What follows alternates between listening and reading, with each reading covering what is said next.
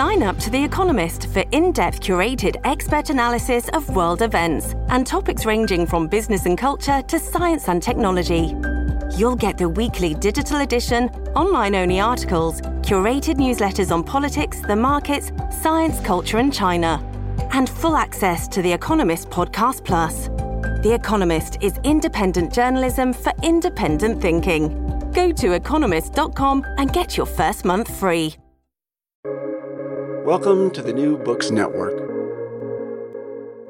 I'm Caleb Zachrin, assistant editor of the New Books Network, and you're listening to New Books in Biography.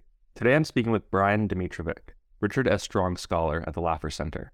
Brian's recently published book is The Emergence of Arthur Laffer, The Foundations of Supply-Side Economics in Chicago and Washington, from 1966 to 1976. It is an exploration of the intellectual development and the economic environment surrounding one of the 20th century's most politically influential economists.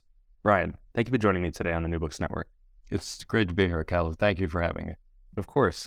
Before jumping into the book, I was wondering if you just tell me a little bit about yourself and your background. Sure. Yeah, I'm a historian. I have a PhD in history, and I was in academia for a long time, for about 20 years. I was a tenure track, a full professor of history at Sam Houston State University in Texas, where I spent 16 years. And I've spent most of my career writing about the history of supply-side economics. So I've written or edited 6 books, beginning in 2009, a book on the history of supply-side economics. And I've read a book with Larry Kudlow on the history of the Kennedy tax cut. And just recently, a history of the income tax with Arthur Laffer himself and Gene Sinkfield of Dimensional Fund Advisors. And this book that I'm writing, that we're talking about today, is actually the first of 2. I'm going to write a subsequent volume called Curvaceous, Arthur Laffer and Political Economy, and it will go from 1976 to 2020. For those who aren't familiar, could you tell us a little about who Arthur Laffer is and why you found him so intriguing to write 2 books about him? Yeah, sure. Arthur Laffer was one of the 2 real founders of what came to be known as supply-side economics, or the kind of anti-Keynesian free market alternative to economic policy that developed in the 1970s, and then was quite roundly embraced by Ronald Reagan as he took office as President of the United States in 1981. And supply-side economics emphasized how tax rate cuts and gold standard-like money can rescue the economy out of crises like stagflation. And it was Arthur Laffer and his colleague at the University of Chicago, Robert Mundell, who really kind of seeded this movement in the 1970s. And I became interested in this in the 2000s when I was preparing my first book on the history of supply-side economics, and I got to know Arthur Laffer then by interviewing him. And since then, we've become very good friends, and now I work at his center. What was Arthur Laffer's childhood like? What was he destined to become an economist? Yeah, that's interesting. I actually I'm quite curious about some kind of old-fashioned sociology behind Arthur Laffer and the supply-side revolution. So Arthur Laffer is a kind of unique individual growing up in that he was the son of a Fortune 500 CEO and a pretty high society mother too, William and Amelia Laffer. His father in Cleveland was the CEO of Cleveland Corporation, which is a pretty serious defense contractor for Fortune magazine. His company every year from 1955 on, and when Laffer was the CEO. So Arthur Laffer grew up in an environment of wealth and privilege, but also achievement. And his family had an academic bent. They had brain surgeons in their pedigree, but I think they were a little skeptical of kind of the intellectual life as calling. And I think that reflects itself in Arthur Laffer's own career. He was a bit cantankerous as an academician, and he ended up leaving it for kind of more practical pursuits. What was his time at Yale like, and how did he eventually find his way to studying economics? Yeah, so Arthur Laffer went to prep school at the university school, a very serious prep school in Cleveland. And his father and a lot of his relatives had gone to Yale and been at Branford College. And Cleveland was part of the Western Reserve of Connecticut back when the city was founded by Moses Cleveland. So there's a big Yale connection with Cleveland. And so he went there and he enrolled in the College of Engineering, which is partially on the insistence of his father, because his father, was CEO of an engineering firm, manufacturing firm. And it did not go well for Arthur Laffer and the Yale College of Engineering. He said that his university school education kind of carried him, but the public school kids were pretty good at the technical fields. And he had to take a year off at the insistence of the dean. And he went and had some internships at some of his father's companies in Europe for a year. And it's at the University of Munich where he took Volks- Betriebswirtschaft that he became interested in economics. And he came back to Yale and completed college then in 5 years and decided to major in economics. What were some of his early mentors and intellectual heroes?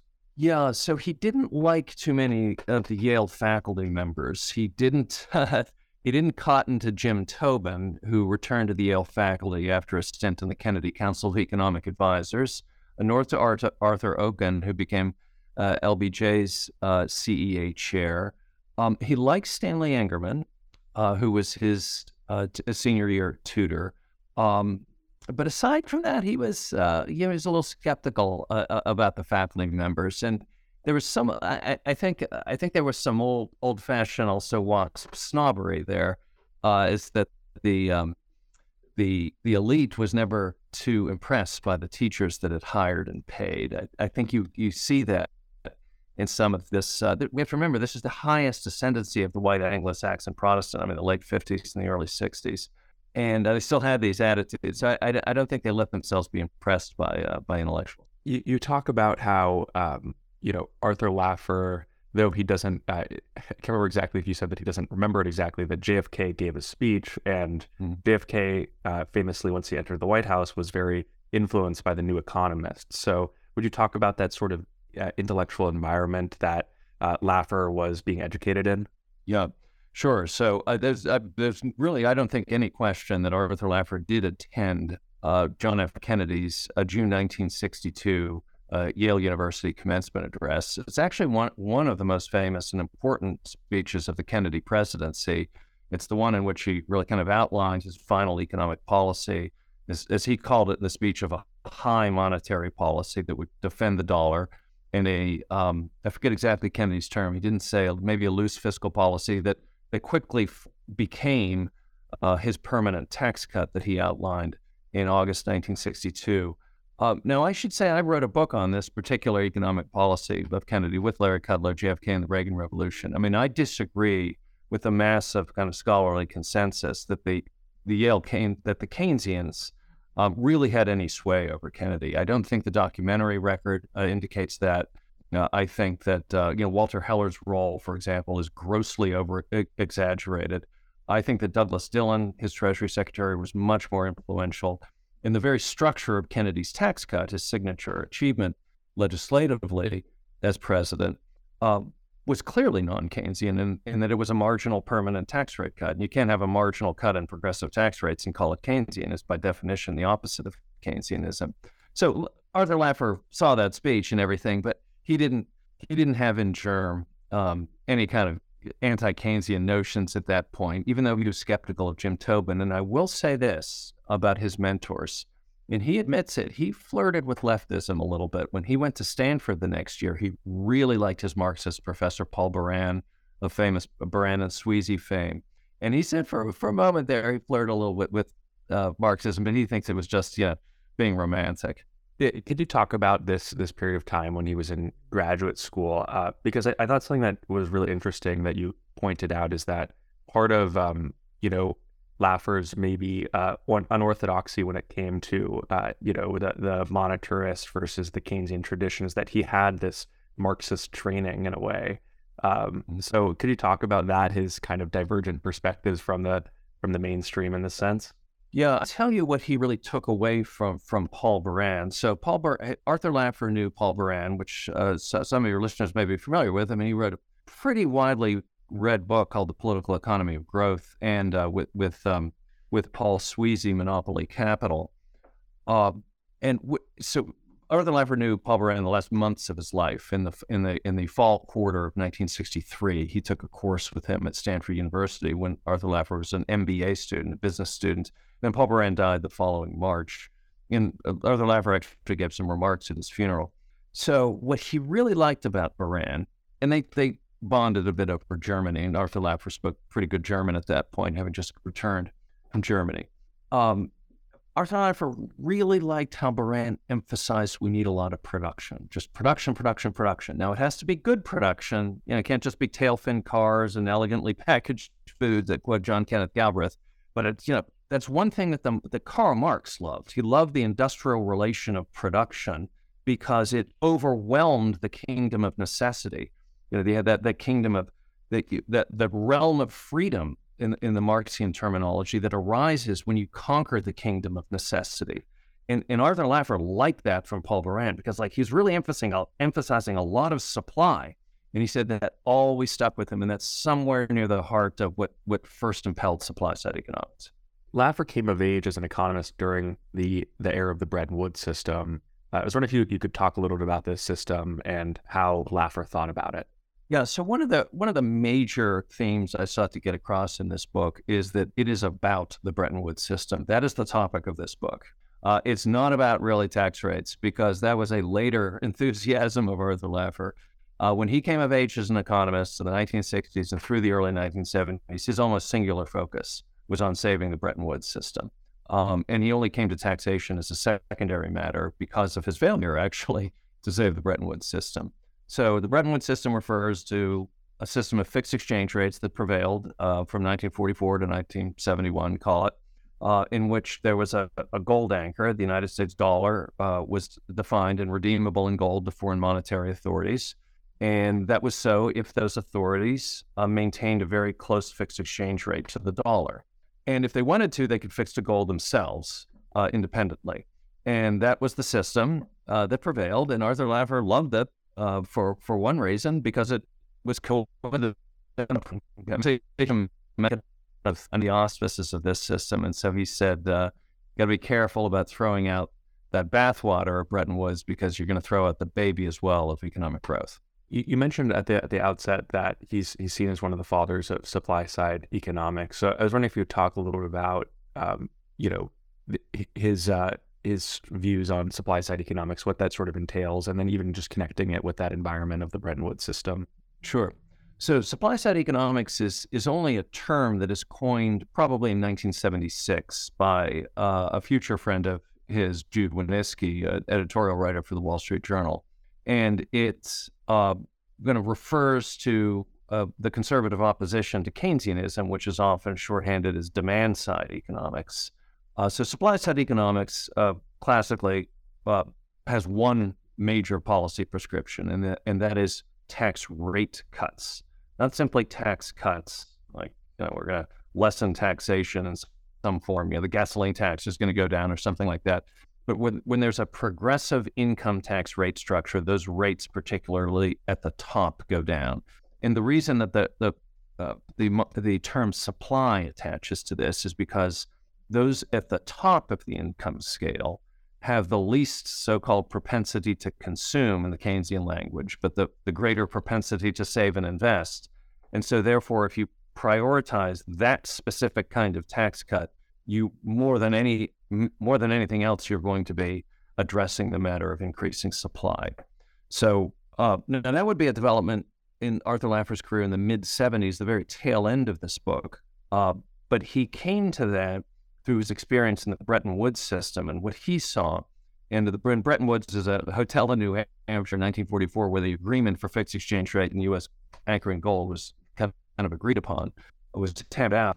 I should say blessed, because it was the status quo since 1934. But Laffer found that once the Bretton Woods system was gone, nobody knew what the dollar was worth and nobody wanted to invest. That's pretty at stagflation. And so then you had to kind of reintroduce investment to the economy after you got rid of the gold standard by tax rate cuts at the top.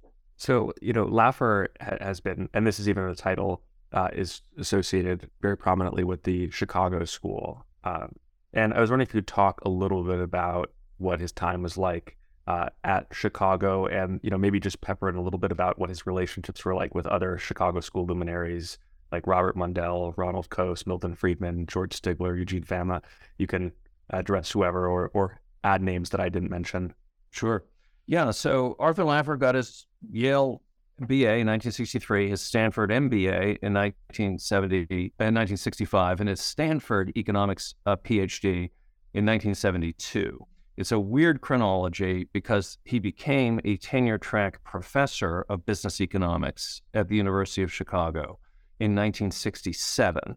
And then he won tenure at Chicago in the business school in economics on their economics faculty in 1969.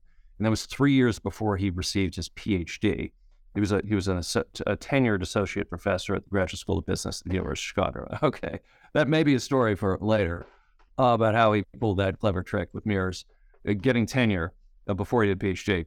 But he had a very eventful time as a member of the economics establishment at Chicago at the very apex of what we today might call the Chicago School.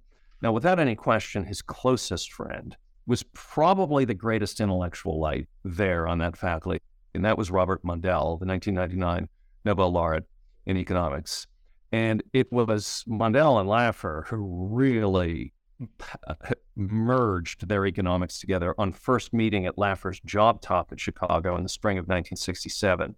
And then they were basically inseparable until Mundell left the faculty in 1971. Now, he knew Milton Friedman very well, and he became good friends with Milton Friedman, but they sparred constantly on currency policy. Milton Friedman was a big advocate of getting rid of the gold standard. Arthur Laffer was not, and they sparred intellectually on that. He was very close to Al Harburger, and it remains inexplicable, I think, that Al Harburger is the one member of the Chicago faculty of that time who has not won a Nobel Prize. He's still alive. He still has a chance. And it was the deadweight loss concept of Al Harburger's that was central to Laffer's conception of the Laffer curve in 1974. He had a holy rivalry with Harry Johnson, who was the international exchange rate economist. And Johnson responded by copying some of Laffer's ideas with full justification, because Laffer would write things and then refuse to publish them. And Johnson would say, well, if you don't want to publish it, I will. And in certain cases, some of Johnson's most important publications, he lifted from Laffer, but I kind of argue in the book with full justification, because Arthur Laffer was acting strange. He'd write these things and get them accepted by the AER, but then not submit the final article, almost, I think, out of snobbery on his own part. And then Gene Fama, he worked with. He co-authored a couple articles in the American Economic Review with Gene Fama. It was a big riotous time. And I don't know, I have a kind of funny relationship with economics. I still think, even for all those success stories of Chicago, I still don't know if it worth a hill of beans. I don't know that all of that discussion about economics was productive of anything. And that's something I always kind of fight through these books. I don't think ultimately economics is very useful, personally. And I look at all the activity in Chicago, and I have a very hard time identifying why all of that argumentation was productive of anything. Beyond just the argumentation, whether or not we can, say if it was productive, if they came up with good solutions, clearly that, they won a lot of awards. But one thing that is certain is that they were very, very politically influential. Do you have a sense as to, was it just that these were a lot of outsized personalities who were really great at wrapping up their ideas and into policy, or was it something else? A major figure at Chicago, and that was his hiring dean. So Arthur Laffer, the dean at the business school who hired Arthur Laffer in 1967, was George P. Schultz, who of course was an enormously influential political figure. First as in the Nixon administration, then as Ronald Reagan's Secretary of State. But George Schultz, I think, was kind of to that manner born. He really wasn't a natural academic, even though he was a full professor of business, had an MIT PhD. Milton Friedman turned out to be remarkably adept at insinuating himself into the political process. Now, it was certainly George Schultz who conveyed Milton Friedman to Richard Nixon in 1969. And Friedman, kind of spent a lot of time in the Nixon White House and around Nixon. I know that Edward Nelson, Milton Friedman's biographer, takes some issue with my interpretation of how influential Milton Friedman was. I think Edward Nelson thinks I exaggerate. Friedman's influence on Nixon, but I think I'm reading the sources correctly. Milton Friedman made sure to stay around the Nixon White House as much as he could, even as he protested Nixon's policies about being too statist. So Friedman really kept an eye on being involved. Across the board, though, I don't know so much. I mean, Mundell ended up being quite influential in policy in terms of the Reagan Revolution. And he did not have a personality at all for maintaining influence in Washington. He was easily kind of bullied. He demanded kind of silence when he talked and deferential behavior from his auditors, his listeners. And I think it was Laffer who actually was more adept in those circles, and he was able to bring Mundell in certain situations and make him influential. Maybe some of the others were influenced. I think Gene Fama and Mert Miller. I mean, those guys were made by their students. Their students took their ideas and made billion-dollar companies. Well, my co-author, Jeannie Singfield, with her husband, Rex, I mean, they made defensional fund advisors that manages $600 billion today. And that was all, they just took right out of the classroom what they were learning from Gene Fama and Mert Miller. So there's one other figure, Fisher Black. He became a good friend of Arthur Laffer's, and he did a lot to revolutionize the markets. After Chicago, Laffer worked for the government in the Office of Management and Budget. Can you talk about his experience there? Sure. Now, I am going to point out that it was during his Chicago time that he worked at the OMB, and that ends up being quite a weird distinction because he had a really good time at Chicago his first few years, 67, 68, 69, and that's when he got tenure, only after 2 years on the tenure track. And then he went to Nixon for 2 years. And he came back, and everyone at Chicago hated him, and he had to leave just because it was so frosty. So there's a weird story. Yes, George Shultz, who was who was the dean at Chicago's business school, who hired Laffer, joined the Nixon administration in 1969. So 2 years after he had hired Laffer, and he was the labor secretary. And then 1 year later, Nixon transferred him to be the first head of the Office of Management and Budget, which became that institution that year, 1970. And that's when Shultz called up Laffer and said, "Would you like to be my chief economist?" And Laffer said, "Sure." And he did it for 2 years. The big thing that happened is that Arthur Laffer started working on an economic model of the economy that fall of 1970. And he ran the Council of Economic Advisors economic forecast through that model, and then justified their aspirational number for economic growth in 1970, which was a 9% rate of growth to $1.065 trillion a year, 1065. And it actually caused a press sensation. The press could not believe, the Democrats in Congress could not believe, William Proxmire and the Republicans couldn't believe that there could be 9% economic growth from 1970 to 71. And they all kind of pointed at Laffer. Well, your model said that could happen. And Laffer had a little bit of a tough time defending that. And in that controversy, it was learned that he didn't have a PhD because he's still working on it, even as a senior professor. And he was kind of shredded in the press for this, and he didn't know what to do about it. He was all confused, and they kind of left him flat. And so he kind of left the Nixon White House in 1972 thinking that he might have been embarrassed by the whole thing.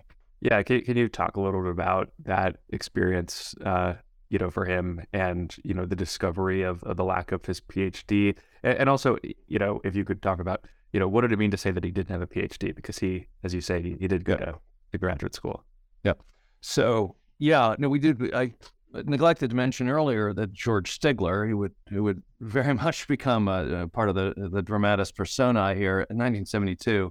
So when Laffer returned to Chicago, so in 1971, he was discovered in the press furor, actually via a remark of Paul Samuelson's, that Laffer did not have a PhD. And it was true. He had worked on the PhD at Stanford and from 1963 to 1967 when he left for Chicago without finishing it. And his dissertation was unfinished as of 1971. And he had never gotten the degree, and Chicago had tenured him. Okay, they can do that. Well, when he returned, Chicago demanded, when it became a press sensation, well, wait a minute, we thought you got your PhD. It was very strange for a university to say that. You mean you didn't check or what? And they immediately demanded that he get a PhD. Actually, George Stigler himself looked into seeing if Laffer could get fired. And Sidney Davidson, George, the dean at the business school, was pretty sympathetic to that. But the provost, James Wilson, and the president said no.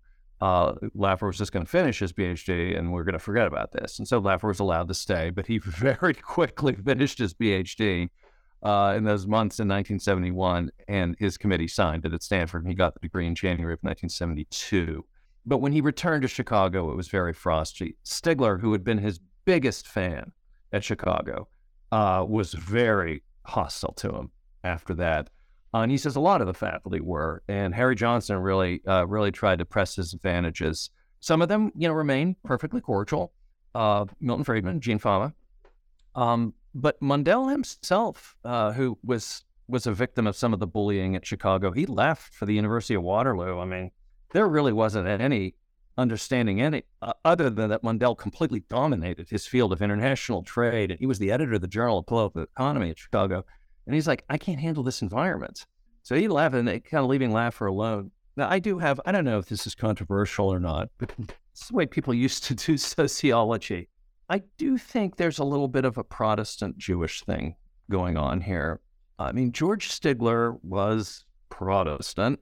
Arthur Laffer was Protestant, high class. George Stigler came from the lower classes. And I think Stigler kind of latched on to Laffer in a certain way, even though he was younger. It's kind of like, we are a kind of a Christian redoubt amidst this kind of Jewish intellectual establishment. And Stigler really felt betrayed by his kind of Protestant buddy. Now, it's a speculation of mine, and there was no Jewish phalanx against Stigler and Laffer. That's imaginary. But I still see notes of that playing out at the Chicago drama in 1972. Yeah, no, I think, so many people in one room, or not in one room, but in one city, it's you can imagine that there would be so much that there would just be so many different reasons that would factor in. Though I think that's not an unreasonable guess. Moving on from there, to the thing that Laffer is most famous for, the Laffer curve. What is it? How did he devise it? And why did it become so famous? The thing that he is associated with today.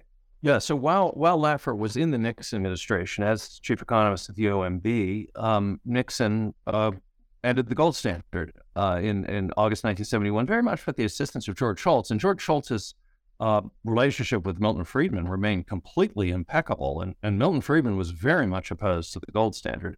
So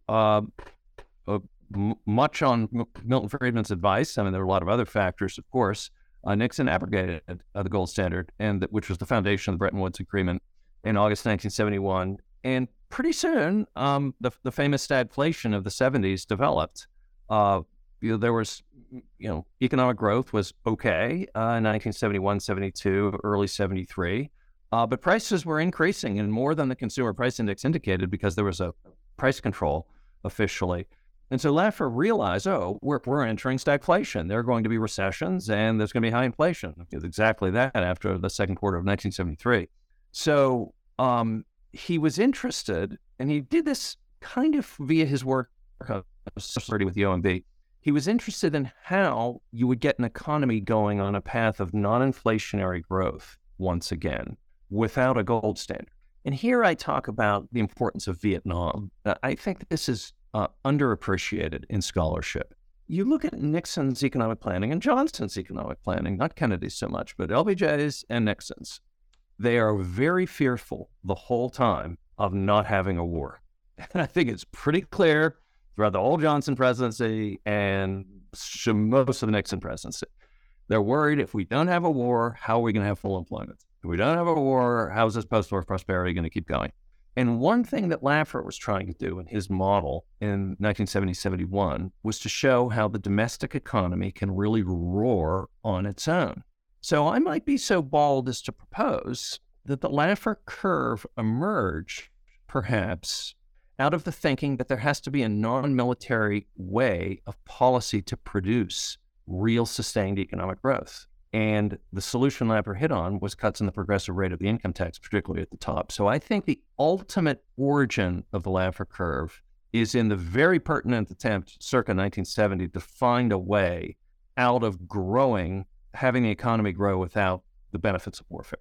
Yeah, that's a fascinating theory. I'm wondering, as you mentioned, you have a second book that you're working on. So this book ends in 1976. I was wondering if you'd talk a little bit about where you end it here and sort of some of the things that you then hope to discuss in your upcoming book. Yeah. So the main time period of the book is 1966 to 76, and that essentially covers that covers Arthur Laffer's the meat of his academic career.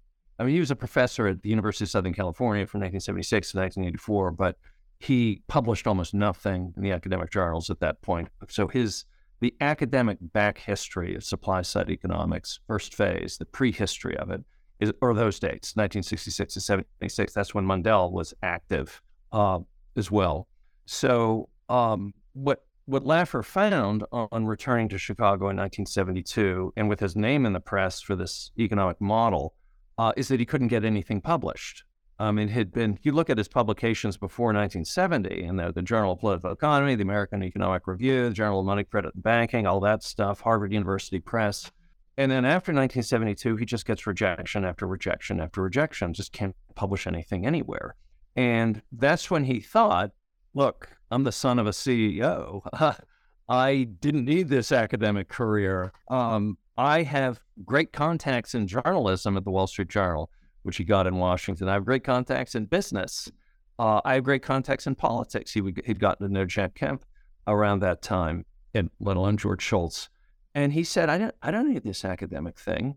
And I want to be more entrepreneurial. So I actually think that, I'm very close to Arthur Laffer. So I talk to him, quite intimately, all the time. And he kind of wonders aloud often about the choices he's made in life from time to time. To quote Alec Guinness in The Bridge on the River Kwai. And he really second guesses himself sometimes for not taking a job offer he got from Morgan Stanley in 1965 when he got his MBA. So what would it be like if I had taken that business at Morgan Stanley in 1965? And I think, well, he did take that job, so to speak, at Morgan Stanley, and that he went into business himself after 1976. He started an investment firm and an advice firm called Laffer Associates, which exists to this day. And ultimately, that enabled him to quit academia and to become a permanent profit-making shop, dispensing economic advice and even managing money. So I think the academic side of his career was an interregnum in the main course of his career, which really was a course in business. So what the last chapters of the book are about how he began to figure out how he has advice for politicians, for office holders, that need not be marketed in the journals. So it's no accident that the Laffer curve was first scrawled down on a napkin and showed and not published in the journals, because he was souring on that. He couldn't publish in the journals at that time. And I think I do mention it in the book, and I talked about this on Book TV the other day, that the very day that Arthur Laffer made that curve on the napkin, a famous story, was surely December 6th, 1974. I think the dating on that, Richard Norton Smith's new biography of Gerald Ford seems to confirm that as well. And that very date was the 60-year bottom of the Dow Jones Industrial Average. The Dow hit something like 554 that day, the lowest close of the Dow between 1962 and the present. So my own kind of frisky conjecture is that the markets got wind of what Arthur Laffer did when he drew that curve on the napkin absolutely immediately, and never saw a lower close after that point, having bottomed. So these are all this kind of strange transitions that were happening in the mid-'70s, and then he goes on to being extremely influential in the late '70s and in the 1980s. What do you consider to be Laffer's key achievements and failures? Failures beyond just the PhD, kind of fiasco disaster. Yeah. Well, I'm going to say that intellectually, in terms of his own agenda, his intellectual agenda, the first part of his career was premised upon failure. He really strove in his academic work to save the gold standard and fixed exchange rates. He really did. He staked his career on that. And he had absolutely no influence in bringing about that result. We do not have a gold standard or a fixed exchange rate outside of the Hong Kong dollar or whatever. these days. Now, I should also say that Arthur Laffer's views about the gold standard and fixed exchange rates may not have been as well thought out as he thought they were in the late 60s. By the late 1990s, I'll talk about this in the next book, by the late 1980s, he was warning people that you got to be really careful, but fixed exchange rates could be very bad. He told Margaret Thatcher in 1988, if you fix to the Deutschmark, you're going to have a huge domestic inflation. And he was exactly right. He told Ireland to punt the euro because you don't want a fixed exchange rate. If you have capital imports, you're going to have a huge domestic inflation. So it's very hard now to reconcile Arthur Laffer's later economics with his very kind of insistent fixed exchange rate gold standard economics of the late 1960s. So I think you might ask a fair question. Well, what is Arthur Laffer's monetary economics now? Is it the gold standard? Is it fixed exchange rates? I'm not sure. And that differs from his early career when he had a kind of a youthful enthusiasm for those things. My own view is that Laffer's tax and monetary economics have an interplay even more than perhaps he ever realized. I think perhaps one of the reasons that the gold standard was broken, maybe the paramount reason the gold standard was broken, was the Kennedy tax cut. Because when the gold standard really worked, all the nations of the world had basically the same fiscal profile. Either everybody had no taxes or they had very high taxes. But if there are big differentials in fiscal profiles, the capital movements across borders are simply going to be gigantic, and they will break any exchange rate regime you have. So my own view now seems to be that Laffer didn't even realize it, but when Kennedy cut tax rates, 64, 65, there was such a capital shift into the United States that there's no way the current exchange system was going to handle it. And immediately the British pound depreciated by 14% against all the rules. And everyone interpreted it as like, oh, Bretton Woods isn't working. Nah, Bretton Woods required the same fiscal profile across all the countries. And Kennedy cut tax rates. And we saw the same thing with Reagan. So I might add this too. When I'm puzzled by this standard interpretation in the field, and the standard bearer is Greta Krippner, the sociologist at the University of Michigan, that the Reagan tax cuts brought an unanticipated surge in capital flows into the United States to save the dollar. And the sociological economists today say that was completely unanticipated. That's the word they use by the Reagan people. That's the very premise of supply-side economics, the very premise of Mundell's and Laffer's economics from the 60s and the 70s.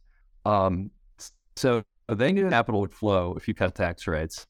So I think, I would say intellectually, that's kind of, might say, his biggest failure. He doesn't know how to defend gold or fixed exchange rates based on his earlier economics.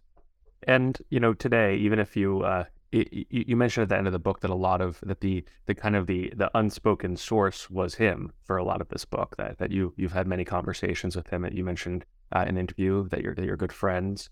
I'm wondering today, what you sort of make to be his legacy, and if there's any lessons that you think can be learned from his ideas and career. Well, I'm going to say methodologically, I am kind of old-fashioned. I hate non-contemporaneous primary sources. So, he can talk my ear off, but I have to see something that's contemporaneous to the event in question that confirms what he's saying. So he has a big archive here, and there are other archives elsewhere. I think his career, I think the sociology of his career is ultimately very interesting. He had to be both a top academic and a renegade out of academia. Because if he were just a University of Chicago professor, kind of like Milton Friedman was, although Milton Friedman's biggest influence after 1976 is when he was retired and was founding the Cato Institute, there were so many college professors, university professors who were giving advice, and they just weren't changing anything. I mean, Ronald Reagan was not going to listen to some, publishing economist. I mean, that was just too conventional and stagflationary. There had to be a renegade quality.